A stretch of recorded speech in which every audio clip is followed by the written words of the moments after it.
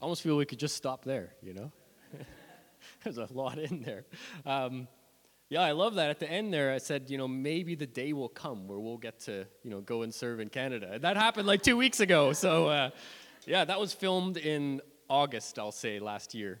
So, yeah, the Lord is good. At that time, I'll be honest, in August, there would have been zero open door to take a team from here to serve in a Canadian church. And so now, 6 months later, it's actually already happened. Yeah, it's amazing. Yeah, so I'm super excited to share with us today. And really what the Lord has laid on my heart is something we've been working on here in Joshua Generation Muizenberg since the beginning of the year. So we were only planted as a congregation less than 2 years ago. In the middle of COVID, I think the official kickoff was like October 2020. We maybe started meeting a month or two before that. So as a congregation, we are still very young. And because of COVID and all the restrictions, we have not regularly gotten together with the larger church we're a part of.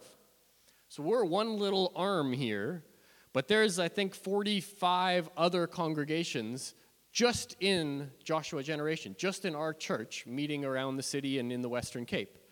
And one of the things, because of COVID, not allowing us to get together with others means we're growing, we're excited what the Lord is doing in Muizenberg, but we're getting less opportunity to sort of rub shoulders and, build relationship and be part of the wider movement of God in our church. So since the beginning of the year, Dylan, who leads our congregation, he's on leave right now for those that are on visitors, but he'll be back next week. He has had it on his heart for us to just talk about what are some of our core values. What does God really put into the DNA of us in our church? And that's really what led me to wanting to talk about this topic of what is the role and ministry of an apostle today. Because this is an absolute core value in our church. And as you can hopefully see in the video, just a few years ago, I would have been on a different side of this fence.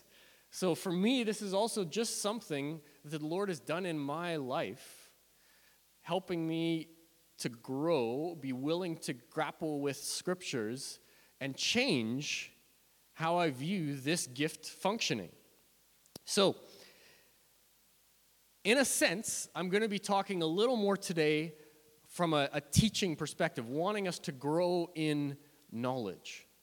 And I maybe want to start there and just say it's actually an important pursuit in faith to want to grow in our knowledge of the Lord. So for some of you might say, I'm never going to be an apostle. I don't really need to learn about this stuff. I want to say from the beginning, actually, you do need to learn about this stuff. First, we live in a world that is becoming more and more anti-Christian all the time. Plus, if we are going to effectively, when we sit down with our family, when we sit down with our colleagues, our neighbors, if we're going to effectively be able to share what we believe, how our church functions, we need to understand the core values, the foundations of our church. I think it was just a couple weeks ago, Blake was sharing with me that, he has lunch with his family, and they're like all unsaved, am I right? And they often ask you guys questions. There you go, 21 questions every Sunday night. So for all of us, it is critical that we understand and know the core values, the foundations of the church that we're in. So I want to start actually with a verse that talks about growing in our knowledge, which is Colossians 1, verse 9. It says this: "For this reason, since the day we heard about you." So Paul is writing here, and he's writing to this church that he actually didn't directly plant. Okay, so he's not personally been with this church before, but he's saying, since the day we heard about you, this church, we have not stopped praying for you.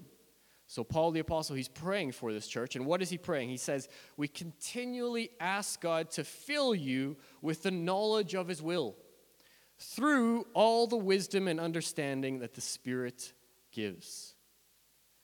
So Paul is writing to this church, and he is praying for them that they would be filled with the knowledge of the will of God. In many ways, that is my prayer for us today, that as a church, through the wisdom and understanding that the Spirit gives, we would be filled with the knowledge of God's will for us as a church. That every one of us would have a sense of their role to play in what God is calling us as a church to accomplish for his kingdom. Amen? I need some amens. Amen. That's right. I was in Philippi this morning. And I think it's critical as well that we lay solid foundations, that we know why we believe what we hold as a church. And I want to give an example of that. When I was about 16 years old, on some Friday night, I'm sitting at home. We just had like Farmer Vision, and I think actually it's a thing here too. You guys say Farmer Vision too, right? No, blanks, okay. Farmer Vision means you're too poor to get DSTV, and so you just have like 3 channels. And so it's Farmer Vision. Yeah, sorry. Thank you. You know, cultural interpretation right there. I actually grew up on a farm, so it was applicable to us. So anyways, I'm 16. It's like a Friday night. I'm sitting at home, and I find a movie on. And I start watching this movie. And in this movie, it's about this older fellow and kind of just the struggle at the end of his life. And as the movie progresses, he gets sicker and physically is dying. But he's in pain and he's in agony. And so he's asked for a while the nurse to end his life. And she has refused. And the movie closes with the nurse the movie presented it as a loving act, going and injecting something in his little IV bottle to put an end for his life. And he dies there at the end. And the movie finishes, and I comment to my mom. I say, yeah, that is so good that people get to choose when to end their life. Oh, my mom like, she's like, wake up, son. You've watched a 2-hour presentation, and in 2 hours, your perspective on life and death has swung to what Hollywood has tried to sell you. And I realized, I have actually. And she patiently went through me and helped me to understand what is God's view of the sanctity of life. Who is the author of life? Who brings life and who takes life away? And that was an important lesson for me because I realized how easily, without a solid foundation on a particular theology, I was deceived. And I was deceived in 2 hours. That's all it took. One well-written movie. So, we want to be a church that is mature. We want to see everyone in our church attaining to the whole measure of the fullness of Christ. That verse will come up in a second. But that is what we're aiming for. And the verse directly after that is Ephesians 4:14. And it says this, then, speaking of the believers, we will no longer be infants, tossed back and forth by the waves, and blown here and there by every wind of teaching and by the cunning and craftiness of people in their deceitful scheming. That was me. I was blown away by the cunning and craftiness of a well-presented movie. Yeah. And so I think it's significant that we don't just think, something about theology, what difference does it make to my life? It's actually very, very important. And this scripture, it comes in Ephesians chapter 4. Now, I got the t-shirt on here and everything, F12, It's 412 is the name of the wider partnership of churches that our church, Joshua Generation, is a part of. So in 412, Joshua Generation is one church among many. We're in maybe, 15 or 17 countries, something like that. There's hundreds of churches around the world that are working together. So that is where that scripture comes from. 4:12 is Ephesians chapter 4, verse 12. So just 2 verses before the one on the screen. And the reason I want to highlight that is it's actually in the truth that's carried in our name that's going to allow us to no longer be infants who are tossed to and fro by the waves and by the winds and the move of doctrine. So I want us to go through that passage a little bit and just understand what is it about 4:12? What is it about the truth that God has in that scripture that can help us set a foundation in our lives that is solid, that is strong? So, let's go through Ephesians 4 a little bit, starting in verse 7. So verse 7 says to us, "But to each one of us, grace has been given as Christ apportioned it." Okay, so Paul here, he's writing to the church, and he's saying to each one of us, so he's including himself and the church and the people in the church, to all of us, grace has been given. And that word grace, other translations will say a special gift. Grace is getting something you don't deserve. That's a very simple definition of grace. It's getting something you don't deserve. It's a gift of God. And so God has given us grace as He apportioned it. So it's His decision as to who gets what gift. But every one of us has a gift that Christ has given us. Okay, so that's verse 7. Then we're going to skip just a couple verses forward to verse 11. Here, verse 11 says, "So Christ Himself gave the apostles, the prophets, the evangelists, the pastors, and teachers." Okay, so these are 5 of the gifts that God has given to the church. There's many others, but these are 5 that are in this passage, and this passage works with, and we often refer to them as the 5-fold ministry. So God has given these gifts: the apostles, the prophets, the evangelists, the pastors, and teachers. It's a bit like baking, or if God has a recipe in baking. My wife is looking at me strangely. If God wanted to make a cake,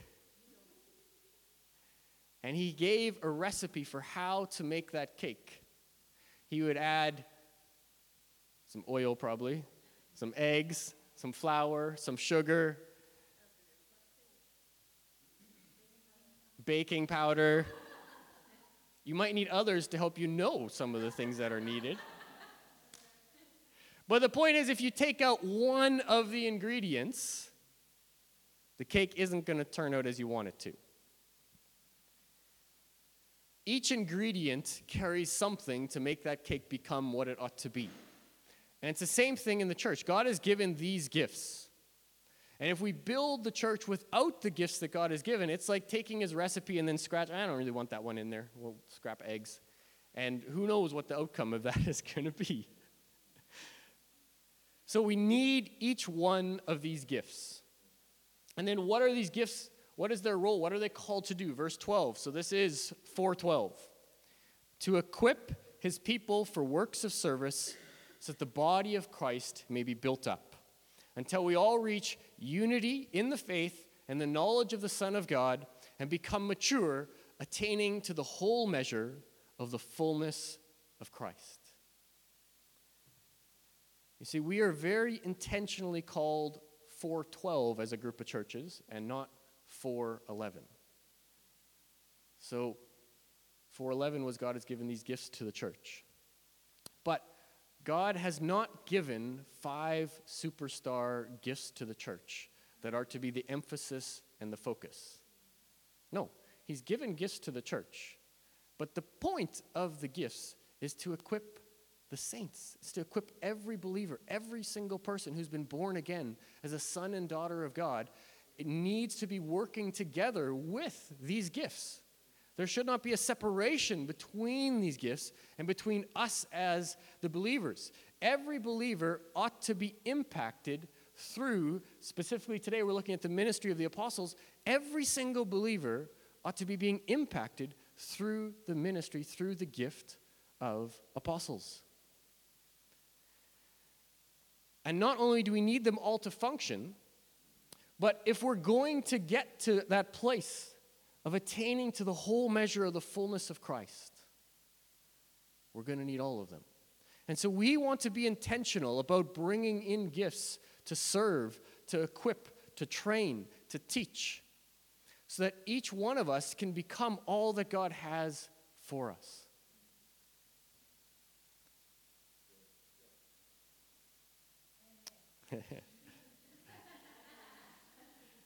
And it's critical that this doesn't stop. This isn't something we're going to accomplish now in the month of April. This is something that's going to continue until we all reach unity in the faith and in the knowledge of the Son of God and become mature, attaining to the whole measure of the fullness of Christ. You see, for me, if I go back 7-8 years, I believed the apostles were a legit gift, but they ended 2,000 years ago. And for me, this is one of the key scriptures that help just challenge my thinking on that, because as it says, they are to keep serving until what is clearly not attained yet. And in fact, will only be attained when Christ returns. And it's important for us to know that and to see it in the scriptures, because today, let's be honest, not every church has apostles serving in their church. And some might say to you, no, they ended 2,000 years ago. And so it's important for us to know from the Word, why do we still have the ministry of apostles serving today? And so that's an important scripture for us in that. Yeah, and I want to shift now and just kind of talk a little bit about now we started with, we need these gifts, but then what does the gift, specifically the gift of the apostolic, what is their role? How do apostles serve today? And this is critical. I think I saw Renee here before, but she must be with the kids in the back. Some of you may have seen on Friday, Renee won some kind of a contest. And she was given this sweet old school bicycle as a prize. Yeah, there you go. Yeah, she did. For all I know, it's parked back there. She might have rode to church on it. But the point being, she received an amazing gift on Friday of a new bicycle. But if she takes that bike, how many of you ever been to the back of Wayne's shop shed? If she takes that bicycle and she puts it in the back of Wayne's shop shed garage, whatever that thing is called, will that bicycle be of any use or service to her? No. It's a completely useless gift if that is where it is put. The gift is only helpful if it's used. And it's the same thing with the gift of the apostolic. The gift is only helpful if we're going to use it, if we're going to use it for all that God intended for it to be used for. So how does this gift work? How do apostles serve? And there's kind of 4 things I want to share about how apostles serve. There's many more things that could be said on this topic, but these are the 4 that I felt the Lord wanted me to highlight for today. So the first way that apostles serve is that they serve on team. They serve in plurality. And they serve in team in 3 significant ways. They serve in team together with other apostles, so they're on team with other apostles. They serve in team together with the other 5-fold gifts of ministry.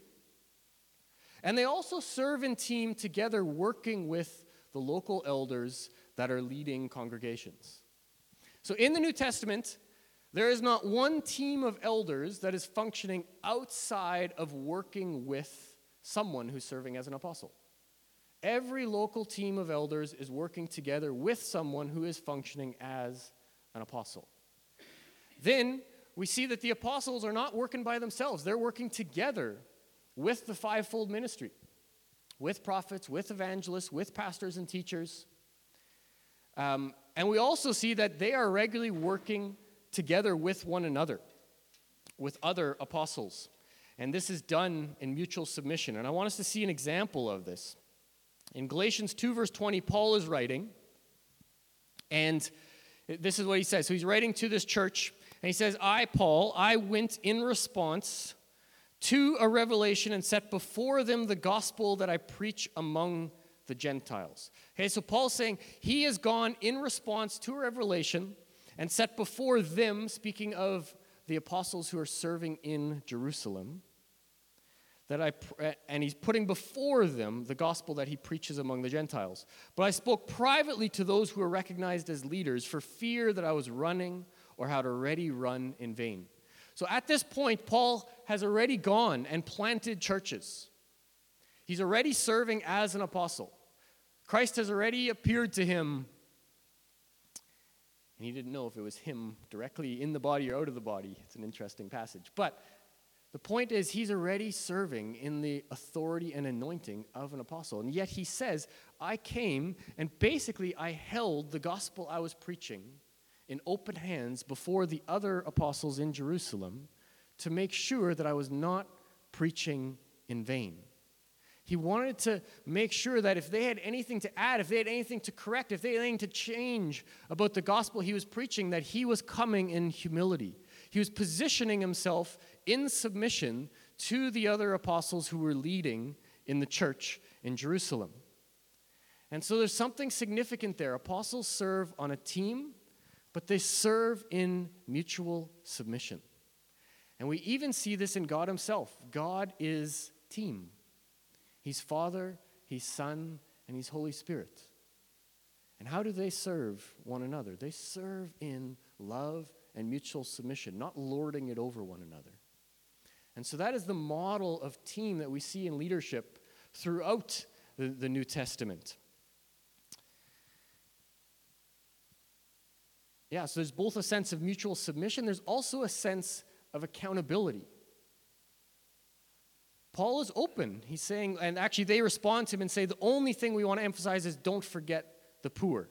And he says, that's the very thing I was eager to do. So there's a sense of he's accountable to them. He's not working outside of them. His ministry isn't on its own. It is working together with others. And so in a similar way in 4:12, we have a team who serve as apostles in 4:12. There's one guy who leads the team, but he is regularly working in submission with the others as well. And the other thing I want us to highlight here in this aspect of team is just the importance of our posture. Well, Julian shared before the importance, actually he gave a little picture in our prayer time at the beginning of a low-pressure system and how, and how important it is that when we come before the Lord, we come in humility. We come low. And it's up to the Lord to lift us up. But we come in humility, and we come low. And the apostles in the New Testament, they consistently were the greatest servants. That's even how they approached one another. You know, Paul says it's like we put us on a display at the end of a parade. You know, we're being laughed at and mocked. We're at the back of the room. And a bit of a challenge that we have today is because the apostles also serve in a leadership role, we take a leadership model from the world and we kind of elevate. But that's actually not what we see in the scriptures. And in fact, that's a very dangerous thing. You should be very cautious about saying, I want to serve as an apostle. In the New Testament, 11 of the 12 were martyred. So is that really the company you want to keep? Weigh that heavily. No, none of them asked. They were appointed by the Lord.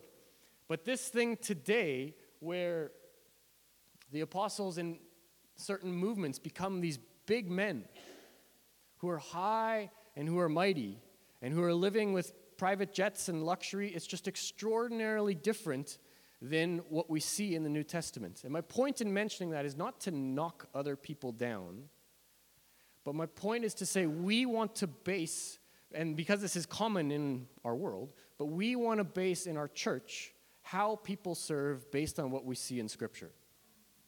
And so that's why I want to recognize that distinction. And as Ross correctly said, like the apostles were recognized. They were, the people took note. The Lord has ordained this person for this ministry.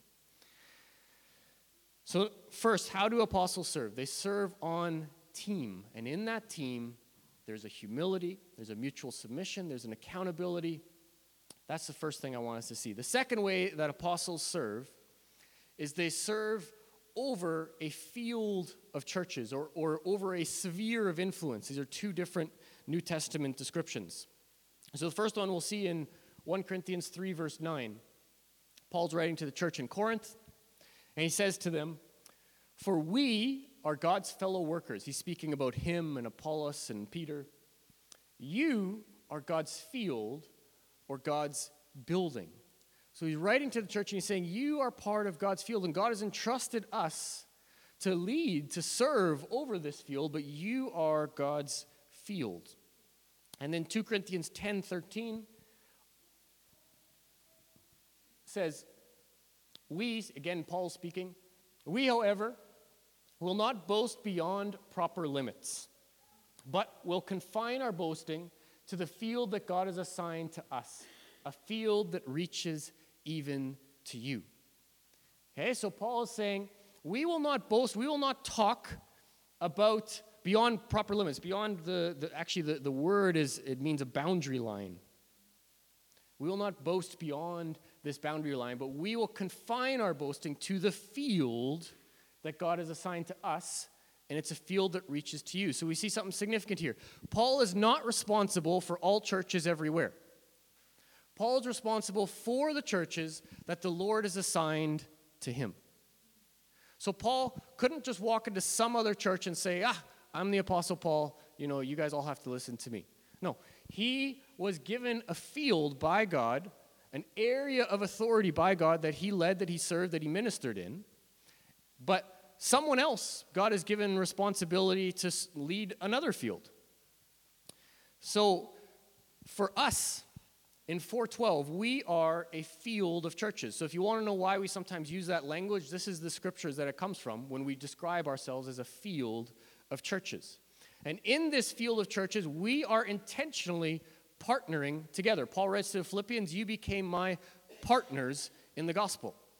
So we are working together in partnership. And like this morning, we want to be regularly sending teams to go and build and minister and equip other believers in other congregations. Likewise, we want to receive gifts and teams to come and minister and equip and build into us.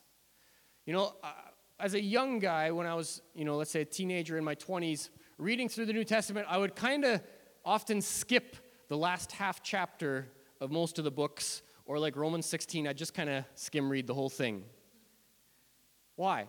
Almost every book in the New Testament, the last part of the book, is just like all these Greek names of this guy's going to this Greek city and this guy's going to this Greek city, and they're being sent all over the place. But if you don't know the names and you don't know the cities, it's not the easiest reading.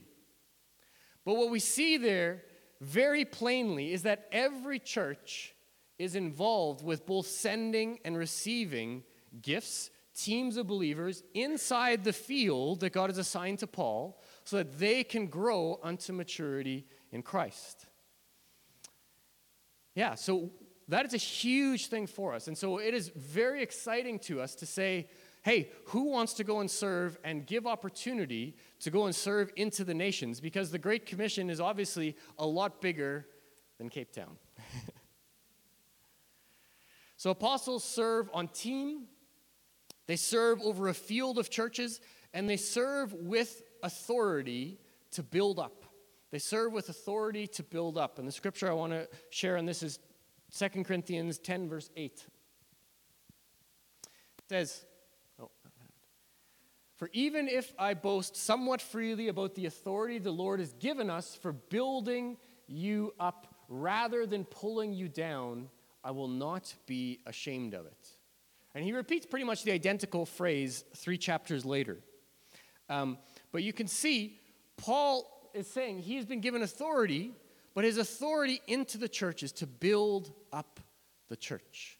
An apostle looks to a church and he says, how can I build up this church to be everything that Christ wants her to be? Christ wants the church to be. We want to see churches that are filled with believers who have been equipped, they know their gifting, and they're actively serving in the call that God has on their life. We want to see every single believer here in Muizenberg on fire for the Lord. And we want to use the gifts that God has given to grow one another into that maturity. We see something similar in 1 Thessalonians 3, verse 10. It says, Paul's writing again, he says, night and day we pray most earnestly that we may see you again and supply what is lacking in your faith. A significant part of the gift of the apostolic is to be able to look at a church, to see that which is lacking, to see areas of weakness, and then to know how to supply that need, to supply that area, to build that muscle stronger. So perhaps an apostle might look at one church and see, look, for them, they haven't grown strong in the area of prayer, or they haven't grown strong in the area of the prophetic, or they haven't grown strong in the area of worshiping God the way he wants to be worshiped, the way we see in the scriptures. And then it is part of the ministry of the apostolic to supply what is lacking, to fill that, to meet that need so that we can be strong in every single area. Andrew, who leads our church and serves as the leading apostle in 412, he loves to use an example where he talks about a young Arnold Schwarzenegger.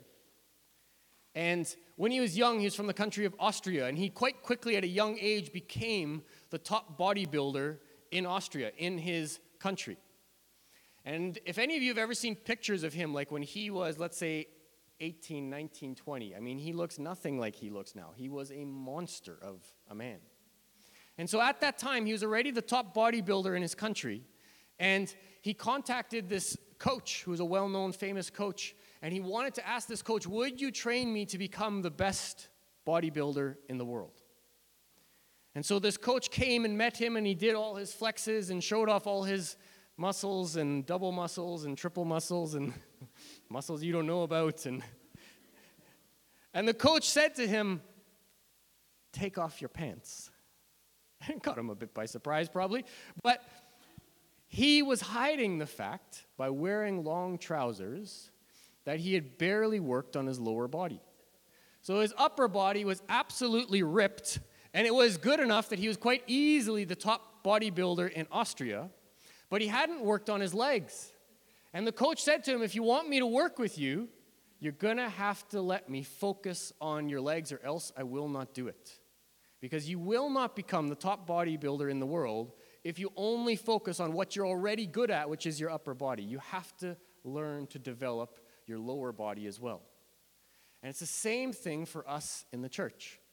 We want to be a church that has actually exercised every muscle. We know the church is commonly called the body of Christ. We are the muscles in that body, and we want every muscle to be equipped, to be strong, to be able to do everything that it is designed to do. And so it is a huge thing for us to say, and to come when we get the opportunity to have the apostolic voice come in to say, teach us. Help us to see maybe blind spots or things we missed so that we can grow areas in us that are weak, that need to be strengthened. And maybe I'll just add on that too, that is a particular benefit of partnering together cross-culturally. So for us this morning, we had the chance to go to Philippi, and we immediately just noticed, you know what, they have an incredible strength, as he highlighted, in persevering in prayer and worship that we could learn from them. Man, we do 1-minute prayers and we're done. You know, they can push on in prayer in a way that we don't have that muscle very strong. And likewise, there is gifts and strengths in us that can be used to equip one another so that all of us grow into all the health that God has for us. Then number 4, the fourth way that apostles serve, in particular apostles that are asked by God to lead fields of churches, is they serve as master or expert builders. And we read this, Paul says himself that he served like an expert builder in 1 Corinthians chapter 3, verse 9 to 11. He writes and he says, for we are God's fellow workers. You are God's field, God's building. So we read that scripture before. By the grace God has given me, I, Paul, laid a foundation as an expert builder. And someone else is building on it. But each one should be careful how he builds, for no one can lay any foundation other than that which has already been laid, which is Jesus Christ. So an apostle serves as an expert builder. There's someone who's been in many ways uniquely graced to sort of have the blueprint for how God wants his church built. And the apostle's able to say, no, that I can see you're building a wall here, but that's not supposed to be a wall, that's supposed to be a bathroom. And we need that grace, we need that gift to help realign us, to shift us, so that we can build the household of God as he intends it to be. And so Paul was skilled to know how to build a healthy church. The fact is, many people, we can build our own thing, and it might even look great. But if it's not what God's asked us to do, when it gets tested, as that passage speaks about, I guess I don't know those verses up, but it says, everyone who builds on top of that foundation, their work will be tested, and it'll go through the flames. So all of us that build a church on top of the foundation that has been laid, our work is going to be tested. And we want to obviously build in such a way, God's house, that it'll be strong, that it'll stand the test. And a significant part of the apostolic ministry is to be those expert builders who will help us to see and identify areas of weakness in how we're building so that we can be strong. Yeah, and sometimes those things are just frankly hard for us to see because either we're in the church or it's just not the grace that's specifically on us. My wife, has a picture she wanted to share just on how that works with the apostolic ministry. And do you want to share that? Yeah. God also did a journey with me on this topic. So God has been, he works with me in pictures. And one of the pictures that he gave me to understand how this gift works was through the Rubik's Cube because, my kids are kind of slightly obsessed with it. So I get to see it a lot. So it's a lot in my mind. And one way that God showed me is, a Rubik's Cube had 6 sides. And in the flesh, any one of us can only ever see 3 sides of it. You can't see all 6 sides of them at the same time. If you try, it'll drive you crazy. But obviously in God's image, and God has been giving this gift to the apostle, he, as a master builder, he doesn't need to see, my son doesn't need to see the other 6 sides of the cube. He knows exactly what's on the other side by only seeing 3 sides, because he knows exactly how to shift it without having to turn it around to make it the proper picture, because he's learned the algorithms, he's learned the formulas. And, in the spiritual sense, that's kind of what God does with the apostle as a master builder, giving them these unique tools to, maybe they come to a church and the pastor can only see these 3 sides, but the apostle will know what's behind without having even seen it as a master builder. Yeah. And in a similar way that God has gifted apostles to serve as expert builders, like an expert builder in building the church. In the Old Testament, God gives Moses specific instructions about how he wants his tabernacle to be built. But as much as Moses knows what God wants built, Moses himself is not the one who goes and does the building. Yeah, think of same thing with Solomon and his temple. Solomon knew the temple the Lord wanted him to build for him, but Solomon wasn't taking a ship over to Lebanon to cut down the trees. Okay? Solomon needed gifted and skilled lumberjacks who could chop down a tree, not too big, not too small, and bring it all the way from Lebanon to Jerusalem to build the temple. And it's the same thing in the household of God. Andrew has very much been called by God to lead our church. But Andrew needs lumberjacks.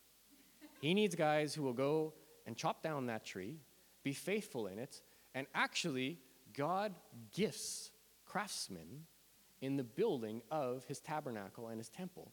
And I want to say to you, and I'm going to read that scripture in a second, but in the same way, God has gifted you. God has gifted you as a craftsman in the household of God to carry the anointing that God has on you and the ministry that God has for you. And the vision God has for his church cannot be built without you playing your part as the lumberjack, as the faithful craftsman to build his house. So Exodus chapter 31, I think this is my last scripture, verses 1 to 6. It says, "Then the Lord said to Moses, 'See, I have chosen Bezalel, son of Uri, and the son of Ur, of the tribe of Judah. And I have filled him with the Spirit of God, with wisdom, with understanding, with knowledge, and with all kinds of skills, to make artistic designs for work in gold, in silver, and bronze, to cut and set stones, to work in wood, to engage in all kinds of crafts. Moreover, I have anointed Olelab, son of Ashamach, from the tribe of Dan, to help him. And I have given ability to all the skilled workers to make everything I've commanded you.'" And that's really where I want to land this thing. God has given ability to every one of the skilled workers to make everything that he had commanded, in that case Moses, in our case that he has entrusted Andrew in the building of this church.